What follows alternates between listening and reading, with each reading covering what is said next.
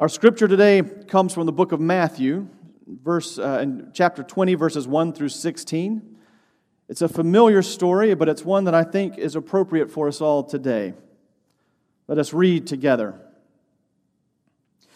For the kingdom of heaven is like a landowner who went out early in the morning to hire workers for his vineyard. He agreed to pay them a denarius for the day and sent them into his vineyard. About 9 a.m, he went out and saw others standing in the marketplace doing nothing. He told them, "You also go and work in my vineyard, and I will pay you whatever is right." So they went. He went out again about noon and about 3 in the afternoon and did the same thing. About 5 in the afternoon, he went out and found still others standing around. He asked them, "Why have you been standing here all day long doing nothing?" "Because no one has hired us," they answered. He said to them, "You also go and work in my vineyard." When evening came, the owner of the vineyard said to his foreman, "Call the workers and pay them their wages, beginning with the last ones hired and going on to the first." The workers who were hired about 5 in the afternoon came, and each received a denarius. So when those came who were hired first, they expected to receive more. But each one of them also received a denarius. When they received it, they began to grumble against the landowner. "These who were hired last worked only 1 hour," they said, "and you have made them equal to us, who have borne the burden of the work and the heat of the day." But he answered one of them, "I am not being unfair to you, friend. Didn't you agree to work for a denarius? Take your pay and go. I want to give the one who was hired last the same as I gave you.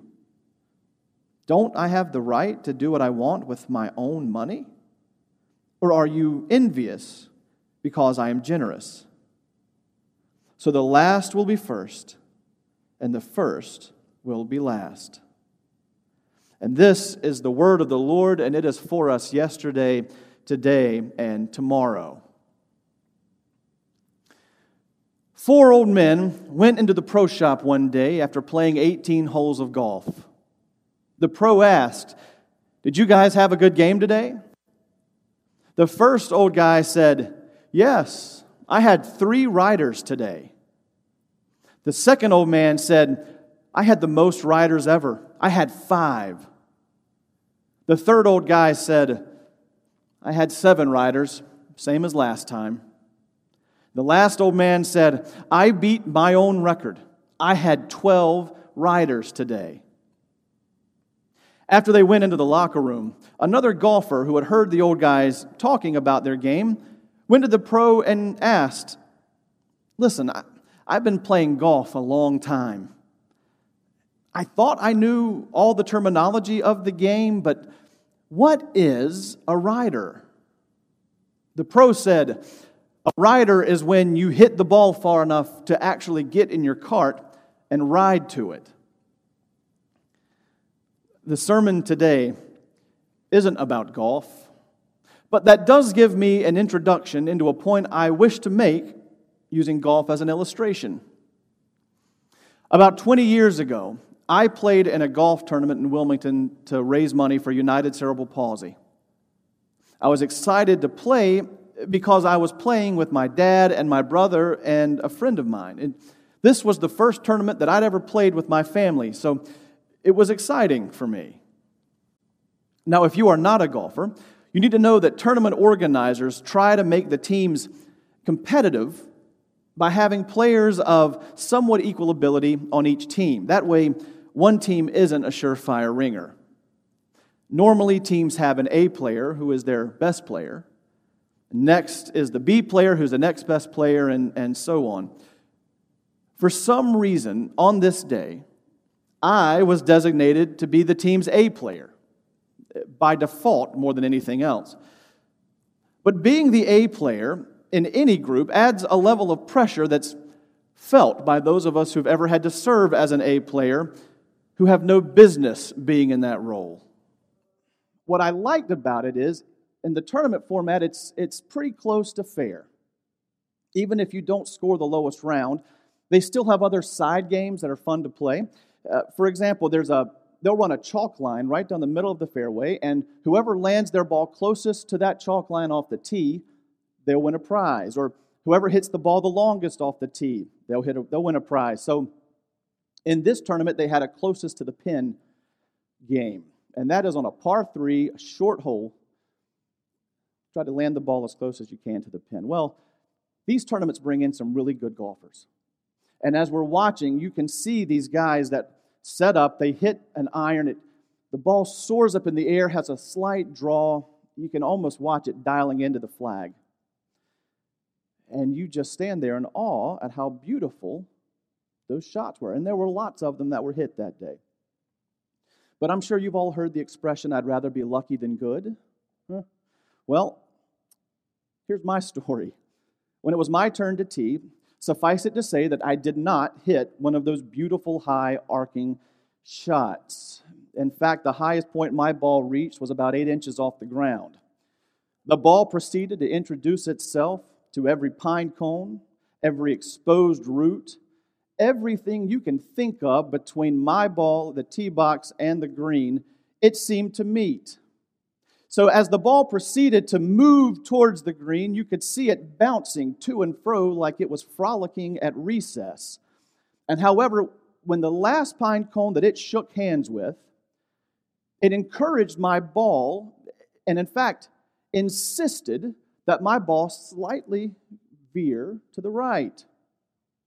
And don't you know that my battered and bruised and confused golf ball rolled and rolled and rolled and fell to the bottom of the cup. A hole in one. So who do you think won the prize that day for closest to the pin? Was it one of those good golfers who hit those great shots?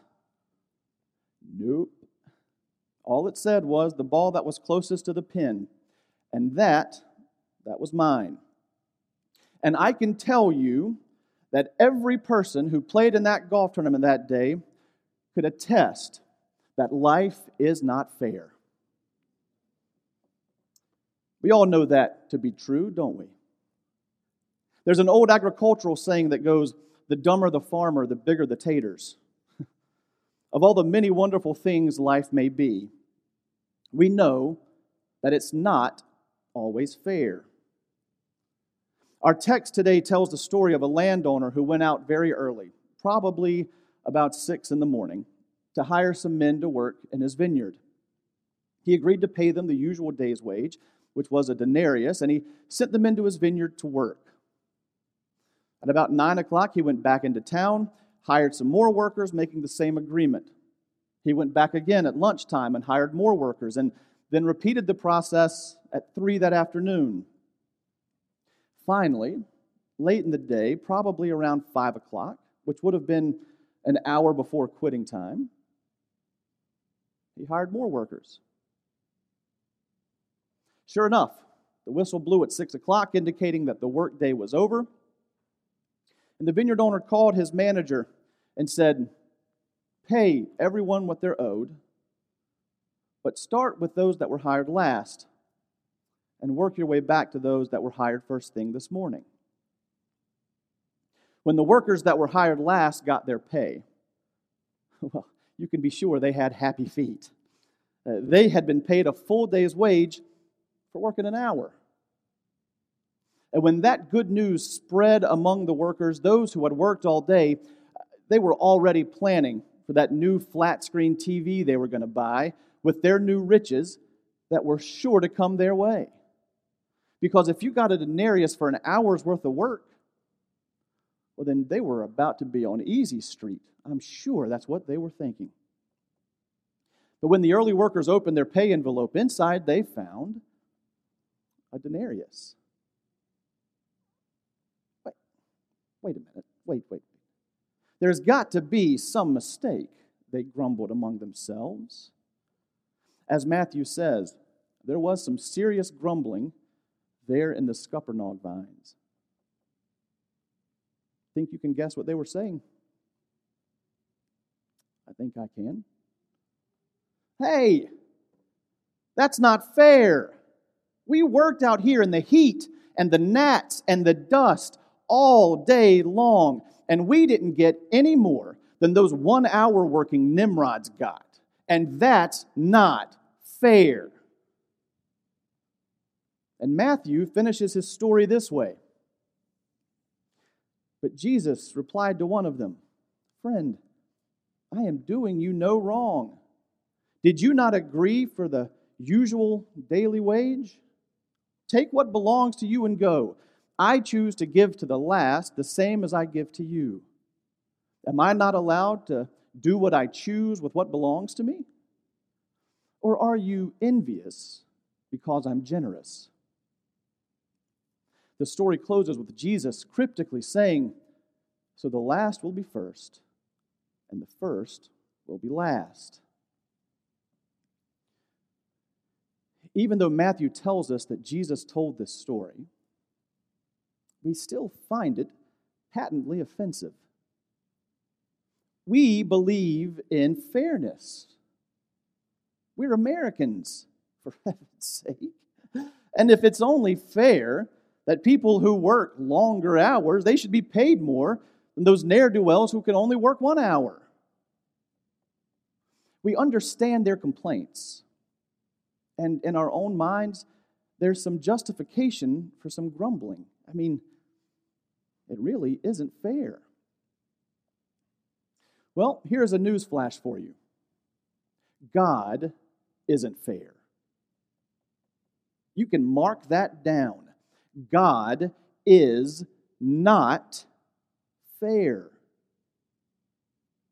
If fairness is the primary attribute you are looking for in God, then don't go to Jesus for introduction. In fact, if what we expect from God is that He is always fair, we wouldn't need Jesus at all. You see, the Old Testament faith, that is all about fairness. The Jews would have used another word, justice. For the Hebrews, God, above all things, must be just. He must be fair. So what does that mean in practical terms? Well, it means that you can always determine who is doing right and who is doing wrong. Because if you're righteous, you will be rewarded. And if you are unrighteous, you will be punished. What could be fairer than that? There's only one problem. It doesn't work that way in the real world. Many good people suffer. Many scoundrels prosper. The Old Testament man or woman expected to see God's justice prevail.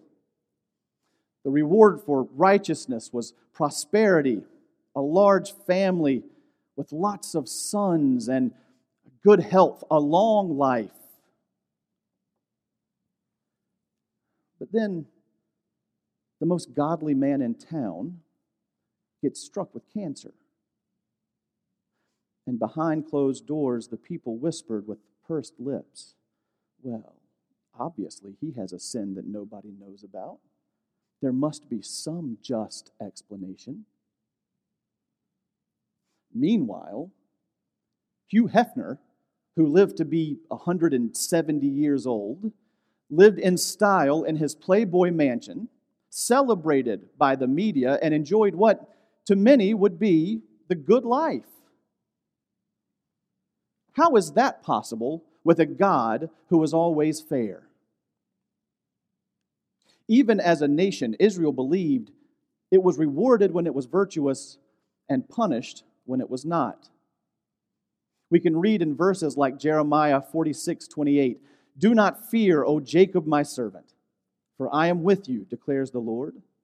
Though I completely destroy all the nations among which I scatter you, I will not completely destroy you. I will discipline you, but only with justice. I will not let you go entirely unpunished." Israel and God had a quid pro quo arrangement. and you always knew where you stood. Is that a sufficient explanation for Israel's travails? What about the Holocaust? 6 million Jews, many of them as good as any people on earth, murdered at the hands of a madman and his deluded followers. So where is the justice in that? No wonder Jews have struggled with their faith. But wait, one could say, you are dealing with life this side of the grave. Humanity survives the grave, right? Then the righteous can go to heaven, and the wicked can go to hell for their comeuppance, and all will be right with the world. And for many, this is enough. Ultimately, God is fair. Hitler is in hell. Mother Teresa is in heaven. And everything works out as it should. And with a faith that is based on fairness, you're left with really only one question. Where is that dividing line? I mean, what are the sins that can cause someone to go to hell? Murder? Theft? Lust? A few years ago, a woman was tried for killing a man who had raped her daughter. Would she qualify? How much do you have to steal to be headed to Satan's little corner? The kid who breaks into your house and steals a watch and a TV to support a drug habit, is he a candidate for hell? But what if he happens to be your kid? Then what? What about the company president who steals millions, but he's a stalwart church member?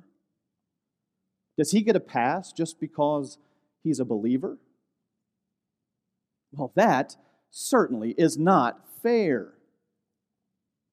Jesus said that a man who looked at a woman with lust has already committed adultery in his heart. Is heaven only for women and a few virtuous men? One problem with a faith based on fairness is that it is very difficult to apply.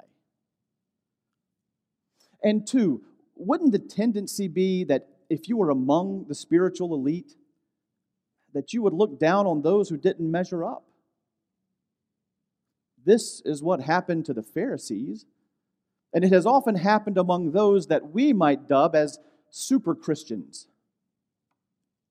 A minister was characterizing a woman in his congregation. He described her as a scriptural machine gun. She could biblically wipe out people who disagreed with her by quoting scripture and condemning them. She could mow them down with her tongue, but she had no compassion. She had no empathy. She could only criticize and ostracize those who did not measure up to her standards. Because we find them particularly odious, some of us wouldn't mind if the ultra self-righteous were ushered at least to the vestibule of hell. But would that be fair? After all, they are simply trying to apply as best they can the rule of law to their lives. So do you see the problem? So Jesus tells this story about people who have worked all day and come to be paid. And they're paid the same as those who have only worked for 1 hour. And as a result, those who have worked all day complain, that's not fair. It's not just. And Jesus says to them, in effect, God is not just. God is generous. And that is what distinguishes the Christian faith from all others.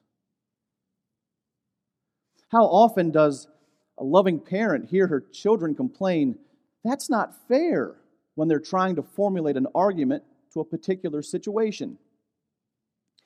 And sometimes, from a strictly objective standpoint, what you're doing is not fair. But as a conscientious parent, although you always want to be fair, fairness is not your ultimate objective. Raising healthy, responsible children, that is your objective. And so it is with God. God is a righteous God. But justice, that's not God's primary concern. God is not interested in balancing out our virtues and our vices and meting out punishment accordingly. God is interested in fashioning souls who can live with Him for all eternity. That is what the cross is all about. The old system of offering sacrifices for sins, even sins we may not be aware of, to an angry and vengeful God, is done away with forever. In just a few short weeks, Christ will bear all our sins at Calvary. This is why His passion and His death have to be so horrific. He who knew no sin will bear the sins of every person who has ever lived and who will ever live. My sin, your sin, on the cross of Golgotha. That's not fair. We ought to pay our own way. But that's just what happened. Jesus paid it all. And you know, it's not fair for another reason. It's unequal. Murderers and thieves and child molesters, they can receive the same absolution as Sunday school teachers and martyrs. But there it is. It is all done. The slate is wiped clean. Never again will anyone ever have to avoid God because of his or her unworthiness. And never again will anyone deserve to feel superior to anyone else. We may not be equals in the boardroom or on the athletic field, but at the foot of the cross, we are all sinners saved by grace. When a person works an 8-hour day and receives a fair day's pay for his time, that is a wage. When a person competes with an opponent and receives a trophy for his performance, that is a prize. When a person receives appropriate recognition for his long service or high achievements, that is an award. But when a person is not capable of earning a wage, can win no prize, and deserves no award, yet receives such a gift anyway, that is a good picture of God's unmerited favor. This is what we mean when we talk about the grace of God. God is not just. God is generous. Come to Him now. You are perfect in God's eyes, just as you are, because of what God has done for you. Come to Christ. His arms are open for you this day. Let us pray. Lord, today we come to you fully aware of your graciousness and your generosity, but struggling to believe that you offer it for each of us. Recognizing the many ways that we fall short of what you desire of us, we are humbled by the fact that you love us still. In these next few moments, we pray that we would feel your Spirit moving among us and in us. May we silence our minds to hear your voice calling to us, your undeserving children. May we hear your words of love calling us closer to you. May we feel your grace and have it strengthen us for the days ahead. We pray all of these things in the name of your Son, Jesus Christ. Amen.